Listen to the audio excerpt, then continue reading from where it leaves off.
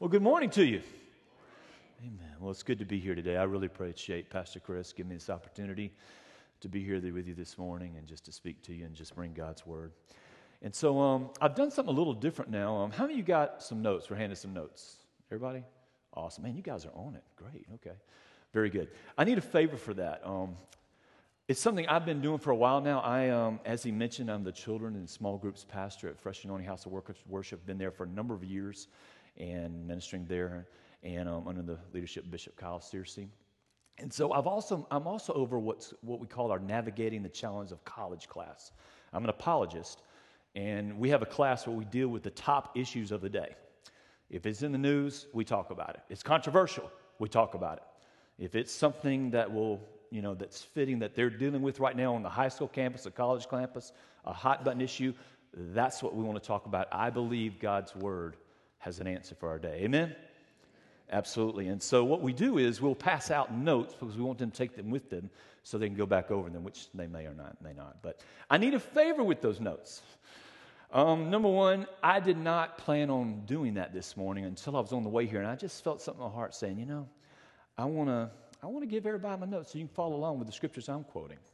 And so that's why you have them. But do me this favor, or I'll ask them to please take them back up. Okay? Please hang with me. Don't just sit there and read the notes, okay? We'll get to that. Trust me, we'll get to both pages. Please stay with me on that, okay?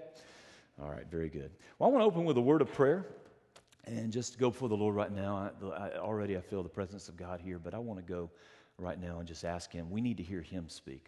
I really am not interested in you hearing some great message. I want you to hear from God, and I want to be used for that. And I want us to, just the Lord to come and speak to us today. Speak through me. So let's go to the Lord right now. Father, Lord, we come before you right now. I thank you for, Lord, that we're your people. And Lord, I thank you for your word. And I just ask truly, Lord, you would come. You would speak to us right now. We yield to you, Father. I pray you would open our ears, open our eyes. Lord, anything blocking right now, I pray right, Holy Ghost, come and move it out of the way right now. I ask revelation, knowledge, understanding, wisdom according to your word. Lord, let your spirit have your way right now in this place. Anoint me. Fill this time with your glory and your presence. Speak to us as we come before you right now, Lord. We bless you and we honor you. We give you praise. And it's in Jesus' name we pray. And all God's people said, amen, amen. All right, well, this is when Pastor Keith came to me and I met with him about this, and he told me this series, I got really excited. Going through this right now, the Sermon on the Mount is arguably the most famous, incredible sermon ever preached. One of my favorite people in history is a guy by the Senator of Daniel Webster. And he made the statement before he died. He mentioned several things. He said, I'm convinced one of the reasons why I serve God and I follow him is because the Sermon on the Mount cannot have come from human origin. There's no way you could come up with that without having God step in and give you something. And this is a powerful thing. I've told many people that in the last number of years, I've felt drawn to this Matthew 5, 6, and 7. And I've told people, say, you want to get the essence of Christianity, you want to get what this is about, go read Matthew 5, 6, and 7. If you don't get that down, if you don't let that get in your heart, you're going to miss what Christianity is all about. There are several places that reveal to you what this is all about, what the heart of this is. And this is a key area of Scripture. All of it's important, but this is critical. This is so critical. It's something you need to do. One of the things, if you're going to do something, I believe you should get into it. You should dive into it. Just go for it. If you want to understand it. And not too long ago, I was dealing with the issue of Islam, for instance, with the college students and really studying, digging on that. And it was revealed, it said there, if you really want to grab Islam, you want to understand it, you need to understand 7th century Arabia. If you don't get that, you don't really get the heartbeat of what's going on there, why they do the things they do. Because Muhammad looked around, he liked what he saw and said, you know what, the whole world should be just like this. And that is a theme that runs through it. Well, coming back to the Word of God, if we don't take time, and this is a key thing right here, if we don't take time and desire to really grasp what Jesus is saying, to get the heart of what the Bible is telling us, we're going to miss it. We're going to go through this life. We may come to church. We may sing these songs. We may get dressed. We may pay our tithes. All that's wonderful and well and good. But we're going to miss what Christianity is all about. And as I was looking over this and reading over this, there was a key fundamental thing I keep hearing. This thing of mercy. We're talking today about mercy. Matter of fact, let's just read that. I'm going to read there at the top. You've got the verse in front of you. I'm going to actually start back. You guys have been going through this. I'm going to read a few verses you've already covered. But Jesus is talking in Matthew 5, and he starts, he said, "Blessed are the poor in spirit, for theirs is the kingdom of heaven. Blessed are those who mourn, for they shall be comforted. Blessed are the meek, for they shall inherit the earth. Blessed are those who hunger and thirst for righteousness, for they shall be filled. And blessed are the merciful, for they shall obtain mercy." We are talking today about mercy. And in a sense, asking a very fundamental question. Why should we be merciful? And I was looking over this and thinking about this. I keep coming back to another fundamental question. And that is, back in the mountain there where God spoke to Israel in Exodus 20. He gave, we know it all as the famous 10 Commandments. And the first one I've come to see more and more as I get older. The first one is fundamental. There's the reason it's the first one. I am the Lord your God. You will have no other gods besides me. I am the Lord. Now that seems simple enough, but I'll be honest with you. I'm seeing more and more as I get older and as I do this. This question, who is God to you? Who is God? Who is the Lord? Is the Lord really the Lord? Yes, you prayed a prayer. Yes, you came down. Yes, you say, I'm a Christian. But is God really God? Who is Lord of your life? It's a key question. And it's not so simple because I could throw out some issues right now and say, you know what? If we really want to do this, what we should do is say, you know what? This is God's Word. And this is the slate by which I'm going to let my mind be adjusted to thinking. If you're going to really walk with Christ, you're going to take this Bible and you're going to say, you know what? I'm going to put this in my heart. I'm going to let this be the guide. My opinions are just, might as well be rubbish on the ground. From this moment on, this becomes not my opinion, this becomes my fundamental thinking. And when I run into people, and I do, periodically I'll be on Facebook and I'll get into discussions there, and most of my time I'm dealing with people in the church. I'm dealing with people, some I know, that claim to be Christians. And they, yes, I believe Jesus. Yes, I believe the Bible. Yes, I believe. But then you bring up an issue, say, well, what about what the Bible says this?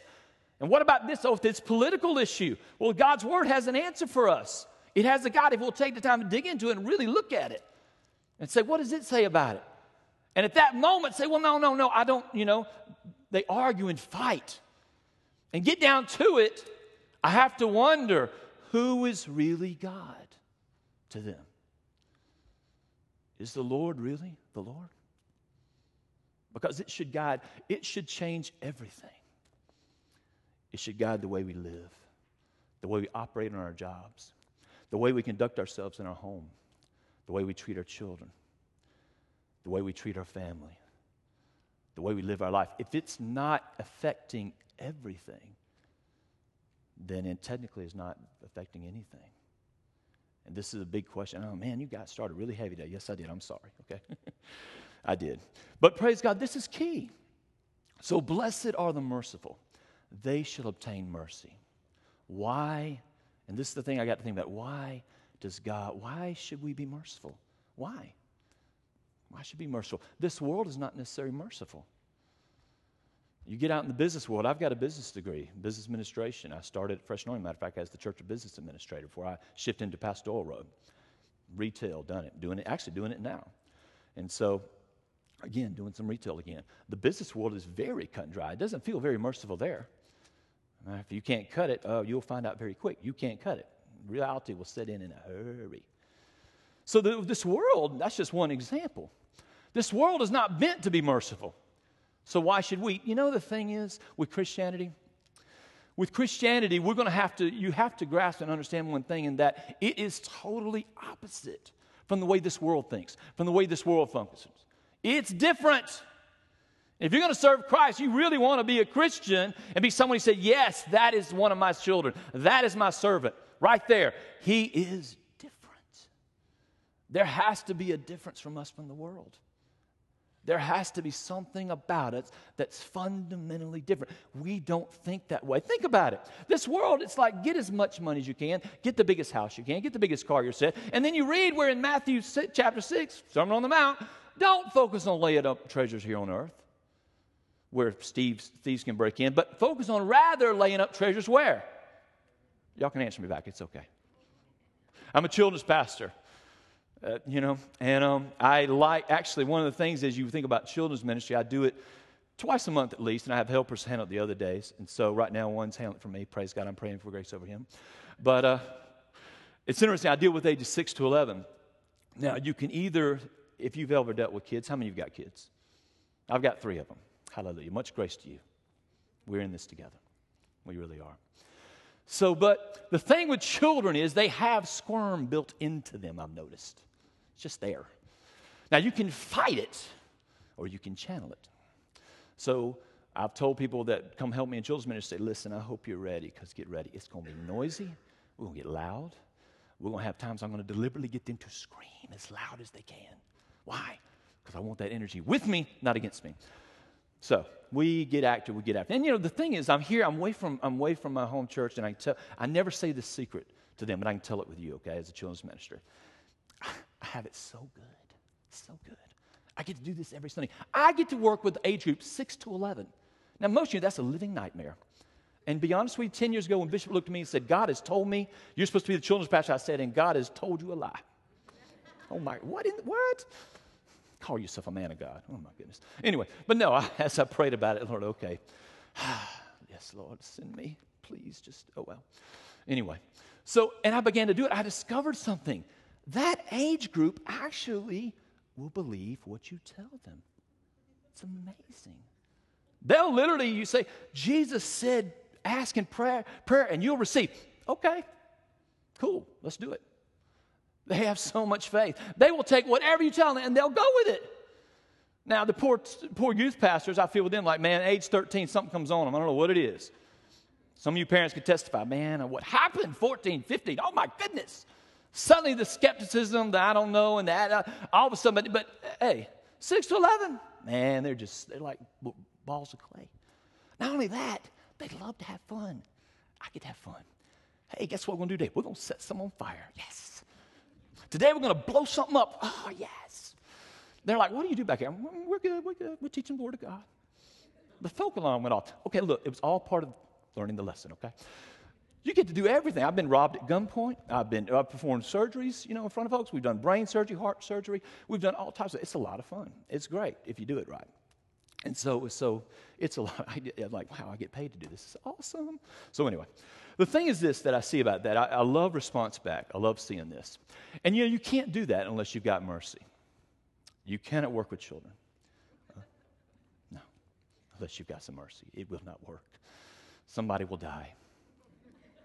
And it might be the wrong person. Well, never mind. Okay, So, blessed are the merciful, they shall obtain mercy. So why should it be worthy? It really starts with this. The fundamental question, do you want to walk with God? Because here's the thing about God. God has his nature and his way.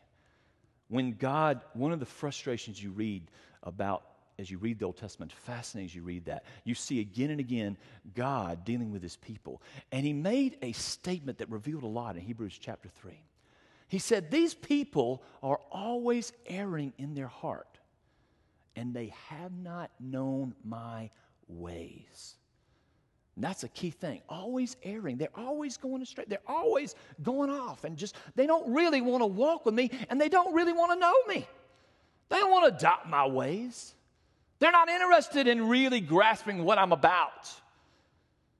And this is the thing about God. This is what he's about. He is a God of justice, and he's also a God of mercy. And he has both. Today we're first on the mercy side. And if you want to get this down, if you want to be merciful, you've got to understand right here, it says here in Ephesians 5 that we have to be imitators of God. We are called to imitate God. That is, there's no giving in that. You are called and charged by God's word to imitate the Lord.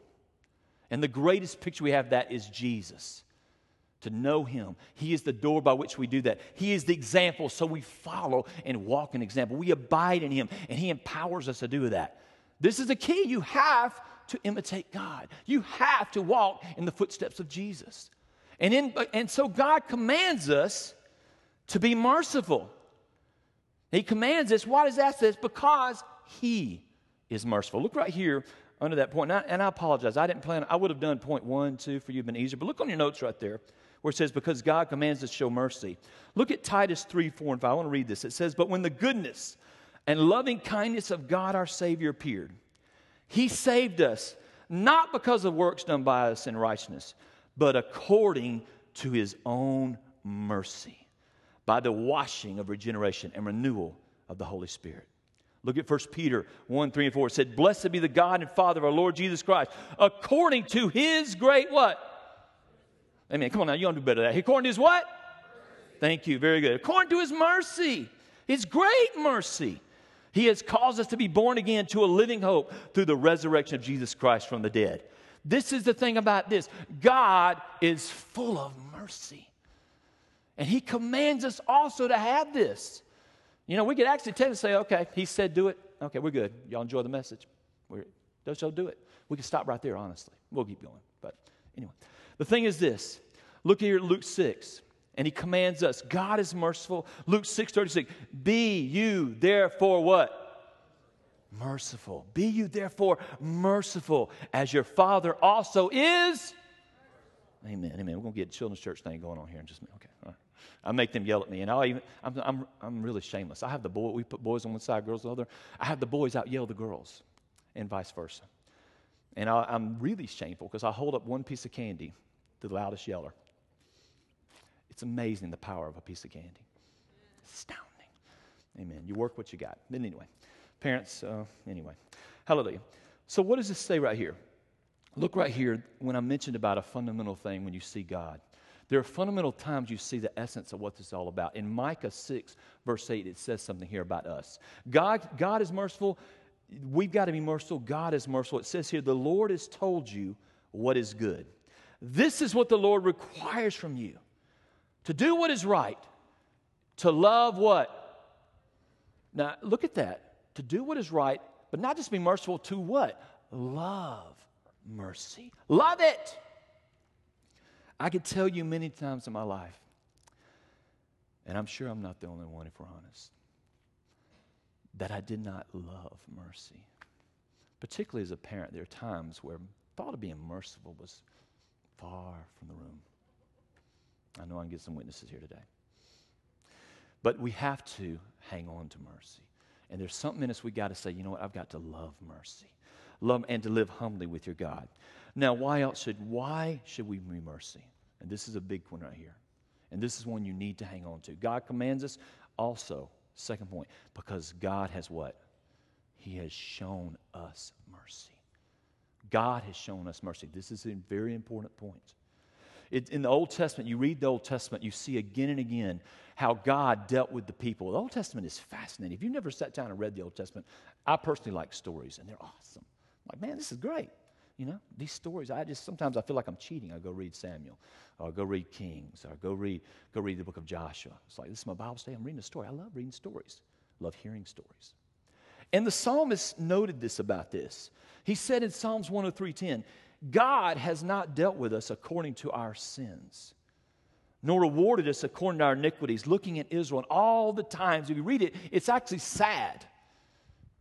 If you go read, particularly the book of Judges, it's really astounding how you'll see Israel doing well, and God will bless them. And then it says to this interesting statement, and there rose a generation that knew not the Lord. The next generation alone, for some reason, the parents never took the time to pour into the young generation and make sure they understand the fundamentals of why it's so important to serve God. I'll say this right now, parents, you're busy, you've got a lot going on. You've got so much going on, career, all this pulling, and you're tired. Some of you are pulling 50-hour work weeks. I get it. I understand it, okay? But you're one of your number one jobs on this planet, and you are commissioned by the Lord to train up your child in the way they should go. so that when they're old, they won't depart. And you know that thing about training? Interesting word. It doesn't say teach your child. It says train your child. Think about that. You've all had a job where when you walked in the door, the really great jobs will sometimes gives up to 3 months of serious, here's your manual, here's some videos, here's some steps. They'll even go so far as putting you with someone who's a senior, and you will walk with them, and they will show you how to do it. They'll walk it out in front of you. Then they'll turn around, they'll do it with you. Then they'll have you do it with them watching you closely and critiquing. And then they'll watch you from afar. Training. What is training? You get your hands dirty. You actually demonstrate. You walk it out. And this is why it's so hard. It is so easy to tell our children stuff. God didn't say just go teach. He said go train your child in the ways they should go. And this is a big sacrifice. We're going to lose time. It's going to take time out of your week. But to sit down and do it, it's one of the most fundamental things you can do. Critical thing to do. But the people of Israel, for whatever reason, they did not obey God's command in Deuteronomy 6, where he said, you're to talk to your children when they get up in the morning. You're to talk to children when they lay down at night. When you're traveling, you're to talk about God's law. When you sit down to eat, you're to talk about God's law. You're to keep it right there on the doors where they see it. Here is the way of the Lord. Here's the law of the Lord. Here's what God has called you to do. This is to be continually in front of their eyes. You bring it up. And it's amazing when you think about it, you say, God, help me. God will provide instances through your day when you're traveling, a billboard or something will start a conversation. TV show. One of the best things you could ever do is watch a TV show and then have a time, turn it off for a second and say, now what do we see? What does God's word say about that? Why does God ask that of us? Begin to ask these questions. Just begin, let life open doors for you to talk to your kids. Very fundamental thing. But for whatever reason, Israel didn't do that. So consequently, a generation rises up that does not know the Lord, and they go into mess. And they're given over to this. And destruction begins to come. Not God's fault. When you step away from God, He reaches out to you.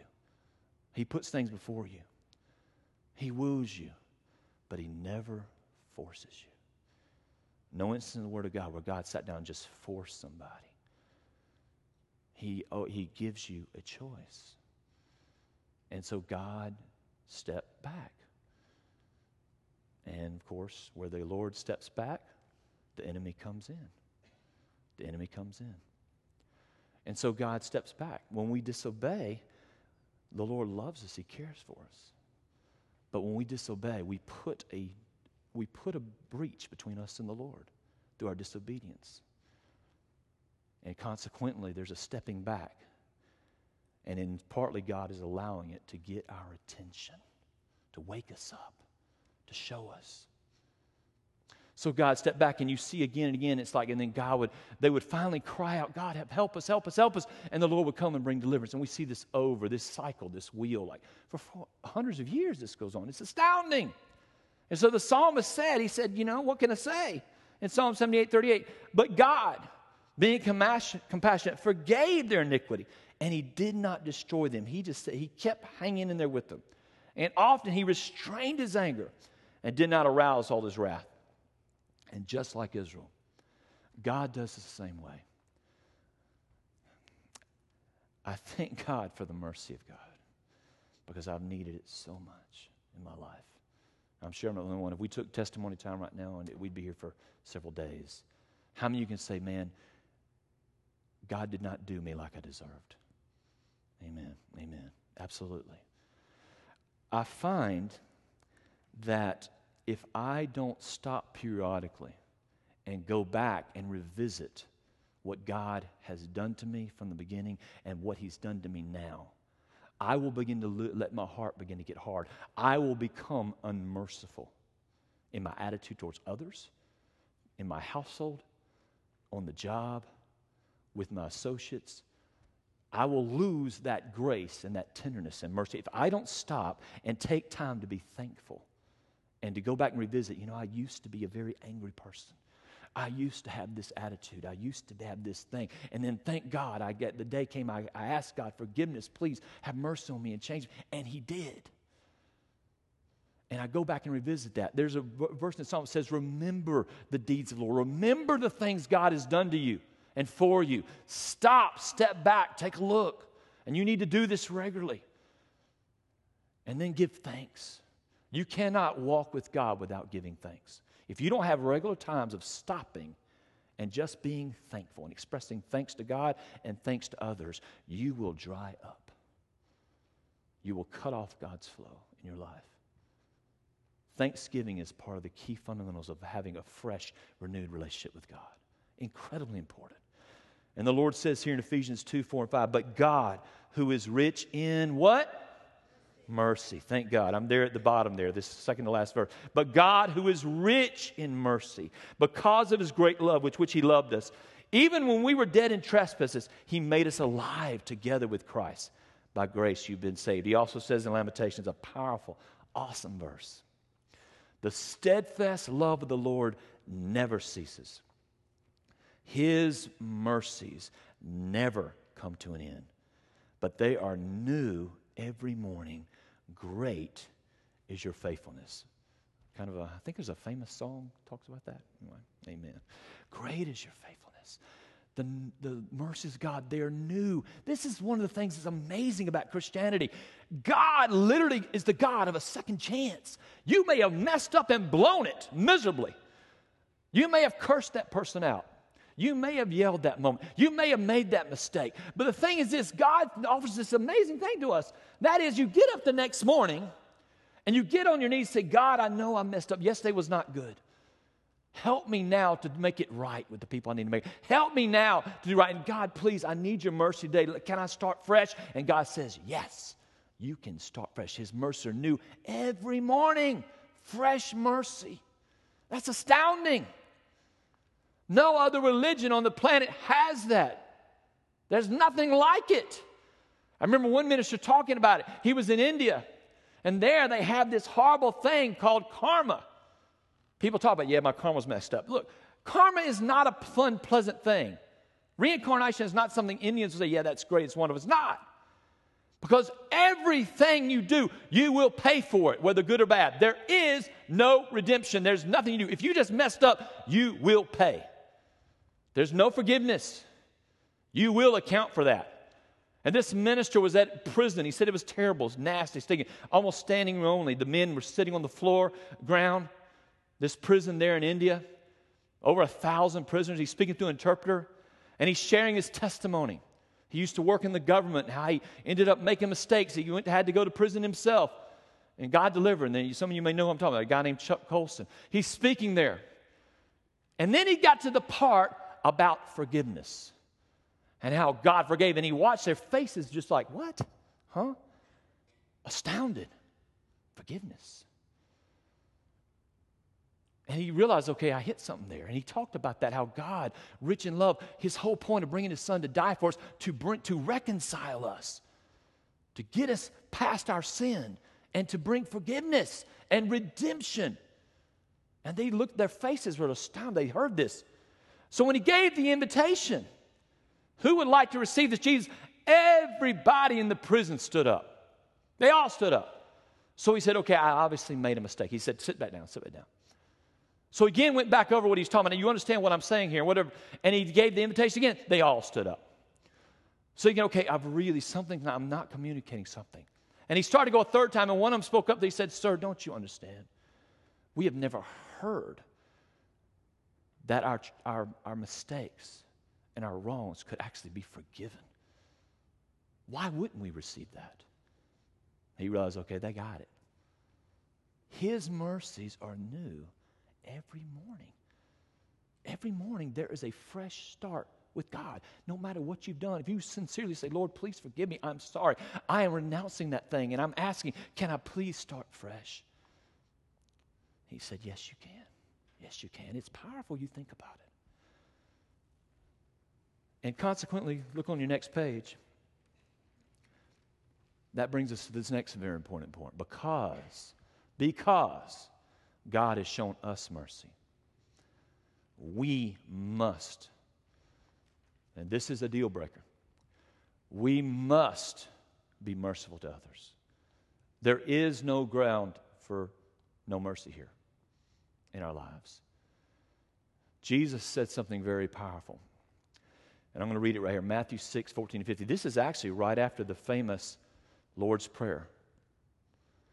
He says here, if you forgive men their trespasses, your heavenly Father will also forgive you. But if you do not forgive men their trespasses, neither will your Father forgive yours. Did you get that? If you are not willing to forgive everyone, if you are not willing to forgive, God cannot, He will not forgive you. He will not. He says in James 2:13, listen to this. No mercy will be shown to those who show no mercy to others. Mercy triumphs over judgment. I'm going to read another translation here. Look at it again, James, the next one. You must show mercy to others, or God will not show mercy to you when He judges you. But the person who shows mercy can stand without fear at the judgment. And that brings us to a very powerful parable in Matthew 18. Very, very incredible story. You've all heard it, but think about it for a second. Let's hear it again. In that story, Jesus says there was a king. There was a king who had some servants who he'd allowed to use his money to buy things, purchase things. Do purchase orders, if you will. And one guy had gone out and spent 50,000 talents. Many Bible scholars say it was in the hundreds of thousands, if not over into the $1 million range. This guy had spent all this money and it was gone. He'd been responsible and this money is gone. And the king says, I need the money now. Give an accounting. Where's the money? I don't have it. The king said, okay, enough. You've done this. Your children are going to be sold into slavery. Your wife's going to slavery. You will be put into subjugation. And your house is going to be sold. Your possession will be sold. All of it's gone. And this man fell down his face and begged. He pleaded, literally fell at the king's feet. Look, please, sir, please have mercy. Please, give me time. Have mercy. He cried out, please. And in his crying, something touched the heart of the king. And he said, you know what? I'll call it a day. I'll let you go. We'll just start fresh. Your debt is forgiven. You're free to go. And he let him go. Of course, the story didn't end there. This guy goes out. He's just been forgiven. Who knows how many sleepless nights? He knew this day was coming. I mean, he's free. He's good. He's just been forgiven all this stuff. I would be personally like, oh, man, just wow. Go home, hug the wife, just thank you, Jesus. I'd just be, oh. But this guy, in going down the street, spotted someone who owed him probably $50, $100, maybe a little more. Small amount, the Bible says.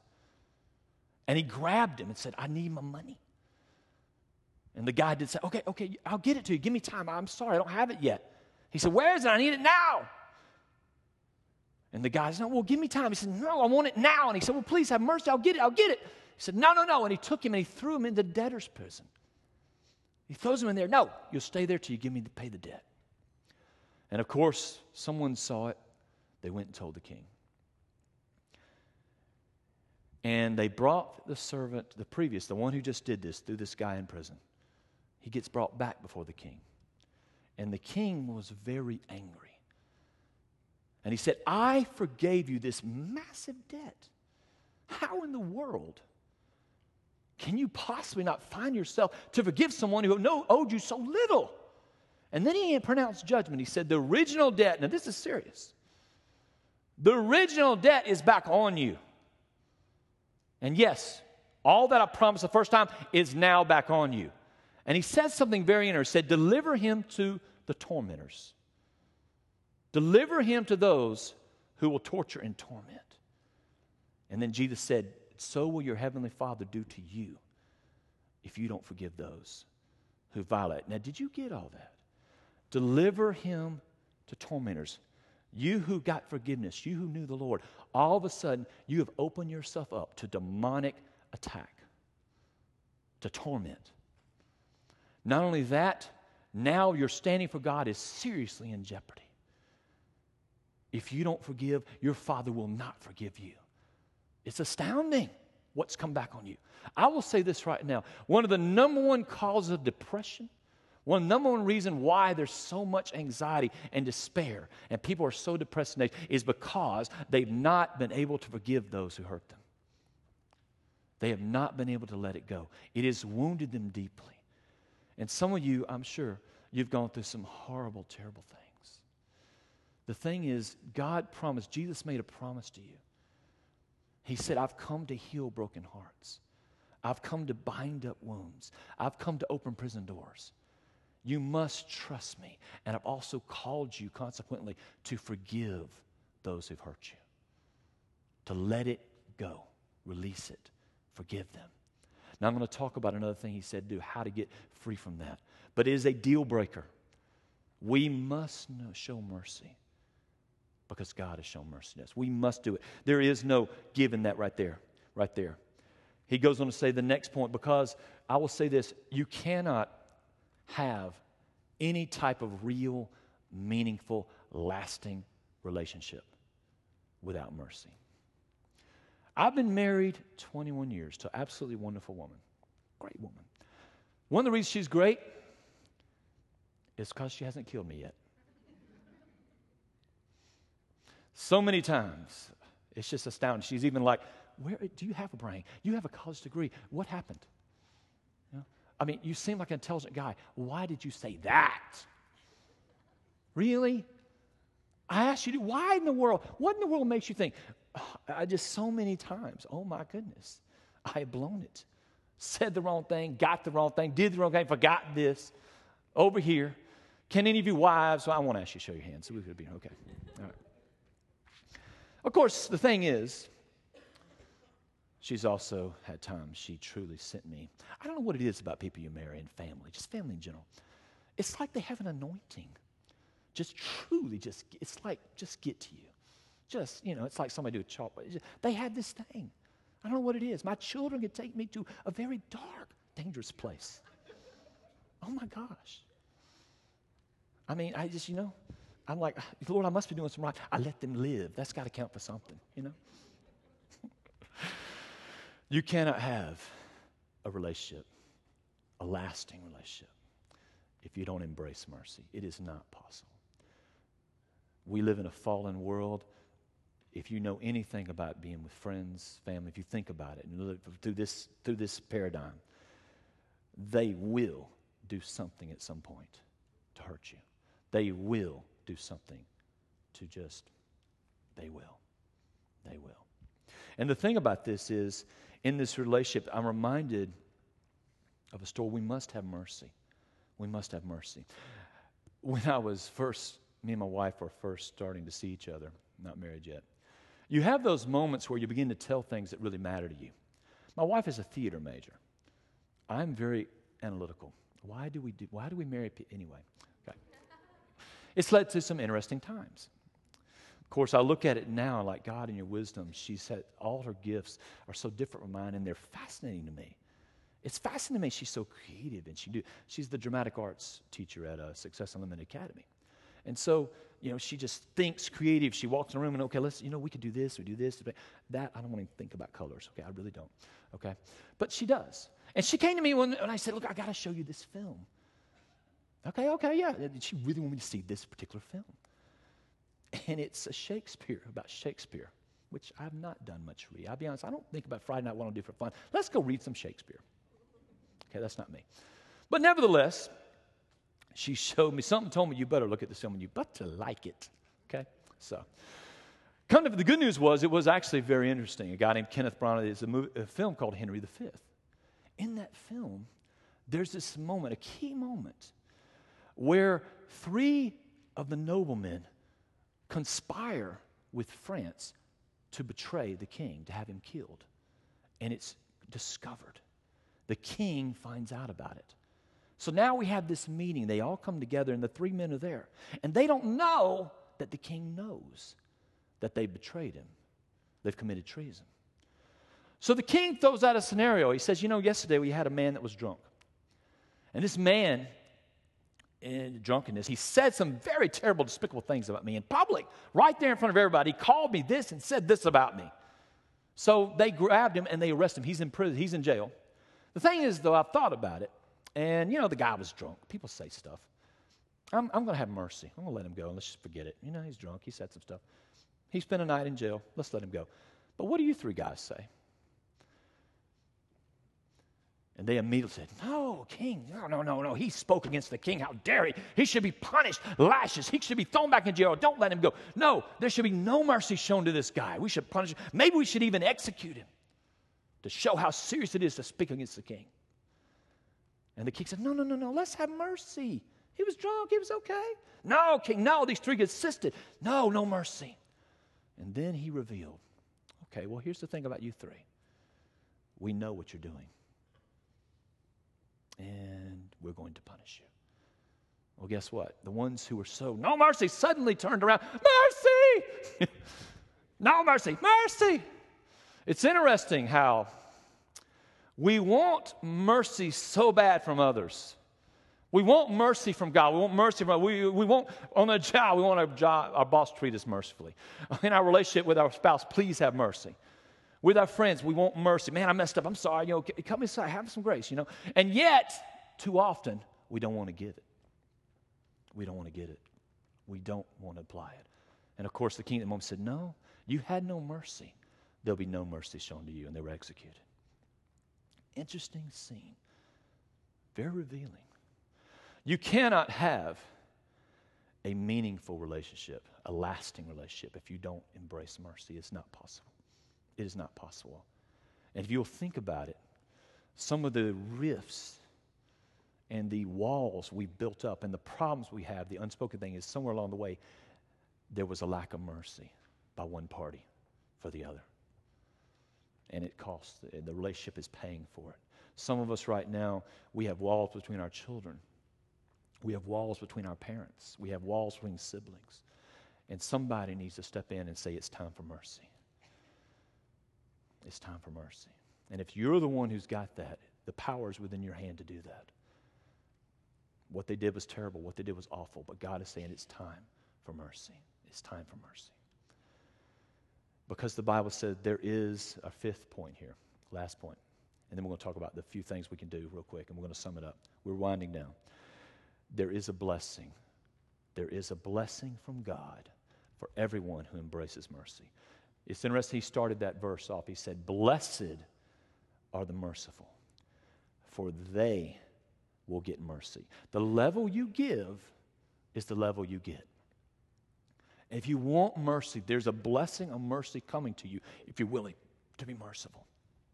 It's interesting, Proverbs 11:17 says something. He says, the merciful man does himself good.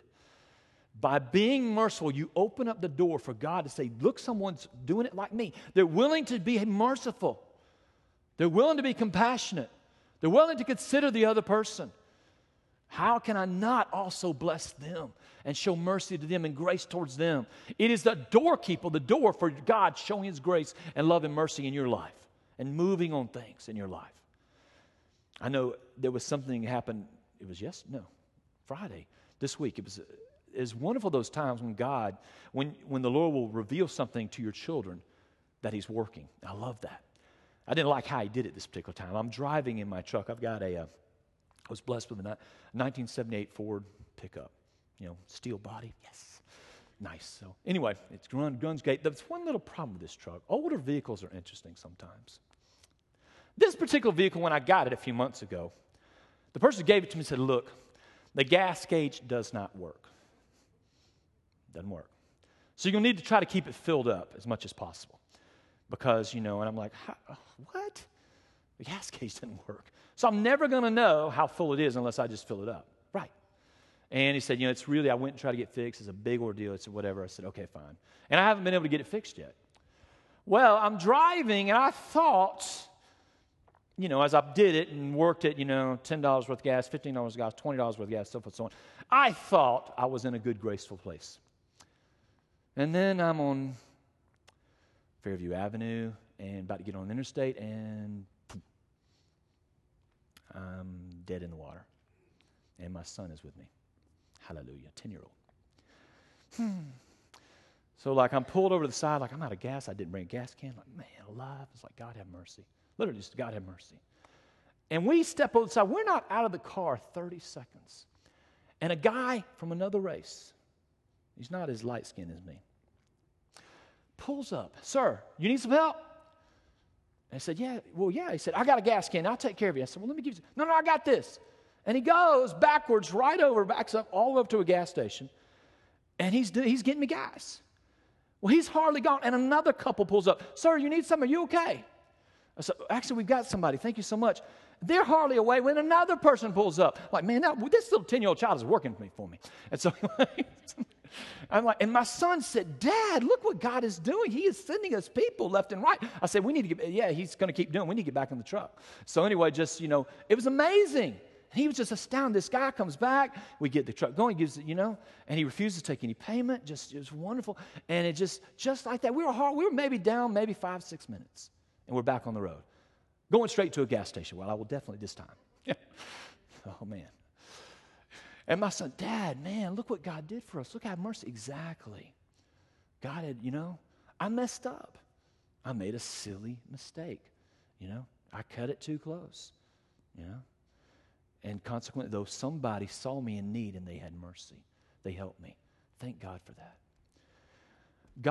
There's a blessing when we're merciful. When we show mercy, God will bless us with mercy. If we treat others with mercy, God will also make sure we receive mercy at a time of need. Now, what do we do to get this? There's 3 things I want to point out very quickly, and we're going to close, that we need to do to get this in our heart. Because you say, okay, yes, I know, I get it. We've got to be merciful. And I want to say one thing too, okay? We have to be merciful, but we cannot neglect justice as well. This is interesting. God is both merciful and just. There are times where I would love to show mercy and discipline my child. But I've realized that if I just show nothing but no punishment, I am going to raise a hellion. You feel me? I feel me. You get what I'm saying? So at times I have to show punishment, and it's for the sake of mercy. It's so that they will also grasp the seriousness of what they're doing. There's times you must apply punishment. There are times bosses have to fire employees. They have to. You really enjoy it. A prosecutor has to prosecute. In a sense, you will be showing mercy to the community by making sure this person is no longer on the streets. You follow what I'm saying? It does not mean there's no justice. No. You must also, to sit there, the Bible says, Ecclesiastes, someone who doesn't execute a sentence speedily, when you don't execute a sentence speedily, people consequently begin to think of evil schemes. Ecclesiastes 8:11. If justice is neglected and dropped, sin sprouts. So justice must be. But the thing about this is this. You can still apply justice in a merciful way. You can still, in a sense, so to speak, bring the hammer down, but have mercy by the attitude of your heart in doing it. A judge who sentences a young man to prison can still say, and you know what, I'm going to also make sure we're going to bring in this person to counsel you. We're going to also, I want at this point, you're going to get this type of thing. And let me talk to the family. I'm so sorry about what's happened to your son. Let's talk about something we can do to help him. You can still apply justice and have mercy at the same time. So what do we do to have a merciful heart? Well, number one thing we need to do, we need to ask. We need to acknowledge where we've not been merciful. We need to repent. Just be honest. God, I've lost mercy. I'm not walking in mercy like I should. Be real with God. Some of you right now need to repent and ask God for unforgiveness in your heart. I'm getting to my second point, but you need to ask God, Lord, I've had this unforgiveness. I don't know how to deal with it. Please help me. Just to cry, God, I need help. I need help. I need mercy. And I acknowledge I've not walked in mercy. I've been too hard here. I've been too whatever here. I've been selfish here. I was thinking of myself more than others here. Just being real and honest with God, and then ask God to change your heart. God, give me. Lord, help me. There's a powerful picture, Jesus says, of a man who was a sinner. He went to the temple, and all he could do was sit there and be and said, God, have mercy on me, a sinner. God, I've done wrong. I've been sinful. He couldn't even look up to God and say, God, I've really messed up. I've done it. I've messed up. And God said, that man went home that day justified. God saw the humility. Be humble. Be honest. Some of you right now One of the keys to you breakthrough in these areas is being willing to admit it to someone else. I know you've heard about pride in the last week or two in the message, but there's something about confessing our faults one to another. It talks about in James, that you may be healed. There's a time, some of you got stuff hidden up in here, and there's a pride that I don't want to admit. If I admit it, then I'll be vulnerable. And we're afraid to be real. And we hide stuff. And our enemy definitely wants to keep us closed off, shut off, hide that thing. Don't bring it out to the light. Why? The Bible says men like the darkness. They don't want to be seen because their deeds are evil. We want to hide our stuff. We don't want our junk to be seen. But the more real and open you are, the more honest you are, and the more you're willing to say, hey, I messed up. Hey, I don't have that together. Hey, I need help. To someone around you that you trust. A solid brother in the Lord, a solid sister in the Lord, maybe your spouse. Some of you right now need to open up to your spouse. I just felt that. Some of you need to have some things you need to open up about your spouse. Yes, there may be difficulty and problem, but it's time to say, enough, I can't, this is bothering me. And I had a guy come to me, he was dealing with a porn issue. And he didn't want his wife to know. He came and confessed to me, and I prayed to him. I said, but you know, your true deliverance is going to come the day you tell your wife. And you know what? That's what happened. It hurt his wife. She was upset. But when he got real and said, you know, I gotta tell the truth. Here, I'm dealing with something, darling. I'm sorry. By confession, power. He who confesses his fault, the Bible says in Proverbs, will have mercy. But whoever covers it will receive none. My paraphrase. You confess your faults one to another. Confess your faults to God. Ask for his help. Ask him to change you. And he will be faithful. If we confess our sins, he is faithful. And he's just to forgive us and cleanse us. God, I need to be merciful. I've got to have a fresh touch of your Spirit in my heart to be merciful. Help me right now. And the second key is to forgive. Forgive others. Now, this is the key. Look there on that second page of your very bottom of your notes on point number B. Actually do what Jesus said to do when someone mistreats you. I want to read this and think about this for a second. I've had so many people I've talked to that have unforgiveness in their heart. Someone did them horribly wrong. You're talking about abuse from the parents, things like this, deep things, serious things. Someone took all this from them. Someone beat them. Someone really physically did them harm. Someone said horrific things to them as a child, wounds, deep wounds. And praying with them and talking to them. The thing I get is just what Jesus said. I want you to hear this. Matthew 5:44. This is Matthew 5. We're still in Matthew 5. But I say to you, love your enemies. Bless those who curse you. Do good to those who hate you. And pray for those who spitefully use you and persecute you. That you may be sons of your Father in heaven. You cannot sincerely do this verse from your heart and not have God do an incredible work on you.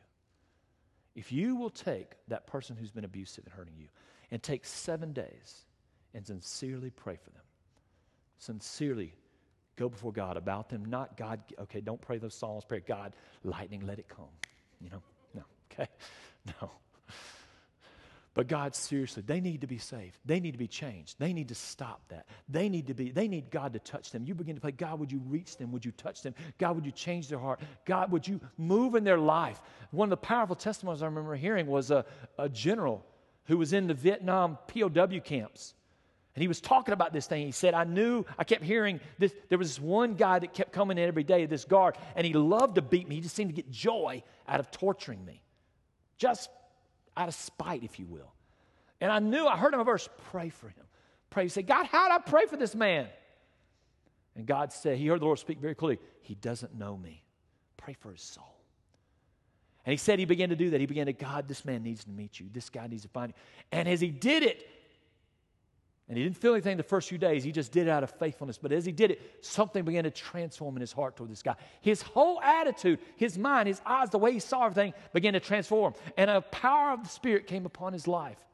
And he was able to forgive this guy, and the beatings came to an end as he prayed for his soul. If you've got somebody in your life, a parent particularly right now, a sibling, Someone has wounded you. Maybe you've got a former spouse that did you horribly wrong. I want to challenge you, go before the Lord sincerely. Bless them. Speak good. Pray for them. If you'll sincerely do that from your heart, you cannot go 7 straight days. I would say 21 days without something happening. The Spirit, something supernatural can happen on the inside of you. God said, oh, they're doing what I asked. Well, then I got to do my part. And now you allowed God to do something in you when you do this. Let's just do what Jesus said do. Let's just do what he said. Let's try it. And be astounded at what happened. I've seen it happen again and again and again. If we actually do, if we bless our enemies, we do good. Do good. You know, have you thought about this? We've been bought with a price. And I know I've got to close, but we've been bought with a price. We are not our own anymore. If you really mean this, you said, Jesus, you're my Lord and Savior. I will follow you. I will do what you ask. I am your servant. Okay, if you really meant that, he may have actually taken you at your word. And he may have deliberately put you with somebody that is a serious, hard case. And you are the one at that moment to show life to Christ to him. And you're there at that moment. God has allowed it to happen for the very person, that this person will have somebody in his life that's praying for him, that's trying to show him good and trying to be a light and sincerely trying to do right by him, by God. And you are the avenue whereby God, the gospel can come. Have you thought about that? You might be in that position, not for your sake, but for God's kingdom to advance. Again, it's a mindset. Christianity is it's a total mind shift if you really want to do it. To go up is to go down. It's different.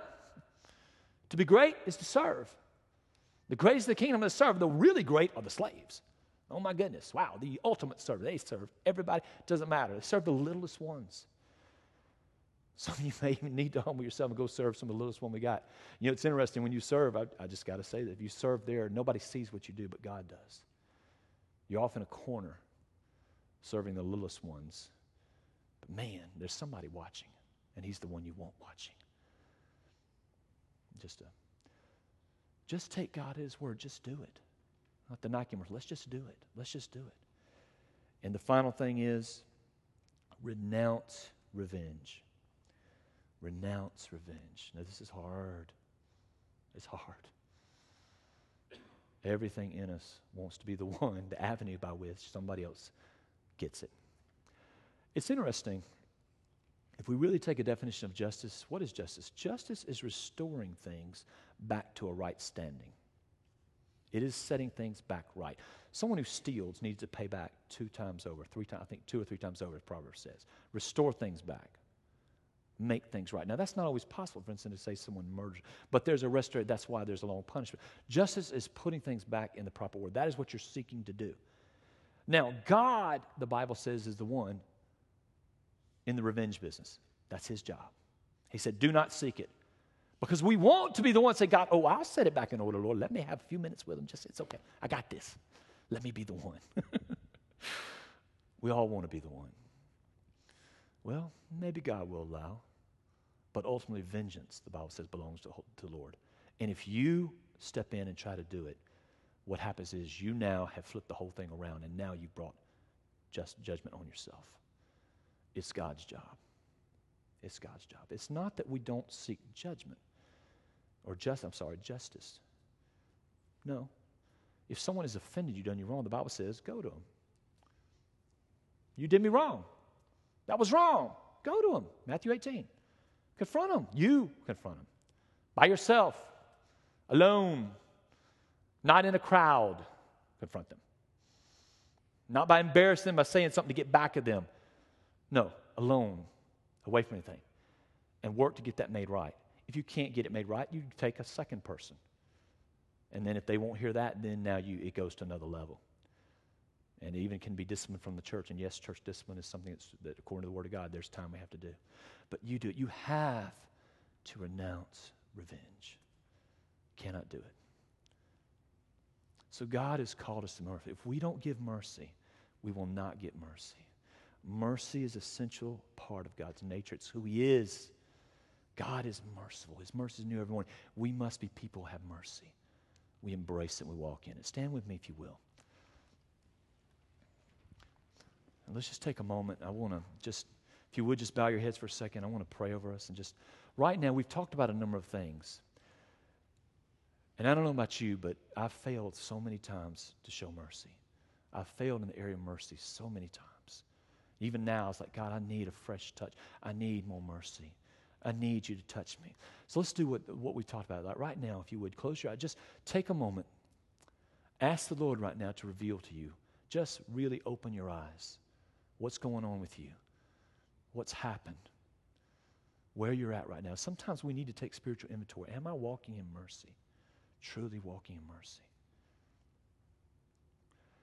Am I walking in mercy towards my spouse, towards my children, on my job?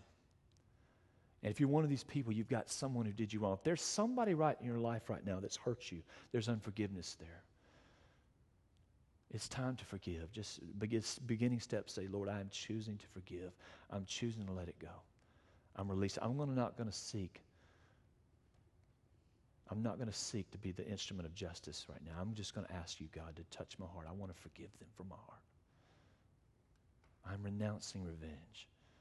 I'm letting it go. And ask the Lord right now, God, help me right now. God, Father, we just come before you. Lord, we need to be people walking in mercy. You said, blessed are the merciful. They will obtain mercy. I just pray right now over all of us, God. Lord, as your people, we come before you, and we're asking right now, you would touch our hearts, change our hearts. Father, I pray where there's deep wounds, God, where there's hurt, Father, I pray for your healing balm of Gilead to flow, for you to come, Father. Lord, you would change us, transform us. We're asking you, Holy Spirit, right now, illuminate, touch eyes, God. Reveal things right now. I pray even this day as we go home and the next day, Father, you would open our eyes, Lord, to ways, God, you've called us to walk in mercy that we've maybe not walked in forward. And I ask for a fresh anointing, fresh grace, a fresh cleansing, God, to be instruments of mercy, God, on our jobs, Father. Lord, with our families, to walk mercifully towards our children, towards our spouses, Father. Lord Jesus, towards our siblings, Father. Lord Jesus, in our neighborhood, God. Father, with those who are just being so hard and difficult, God. I pray for the grace to pray for them right now, to do good. Father, to embrace your word. We ask this in Jesus' name. Lord Jesus, grace to walk in mercy. You had mercy on us. Let us also show mercy, Father. You're merciful, God. Let us, Father, walk in mercy. Lord, to know mercy, Father. To be a merciful people. I ask that right now. In the name of Jesus. Holy Ghost, work in us. We give you praise. We thank you, Lord. In Jesus' name we pray.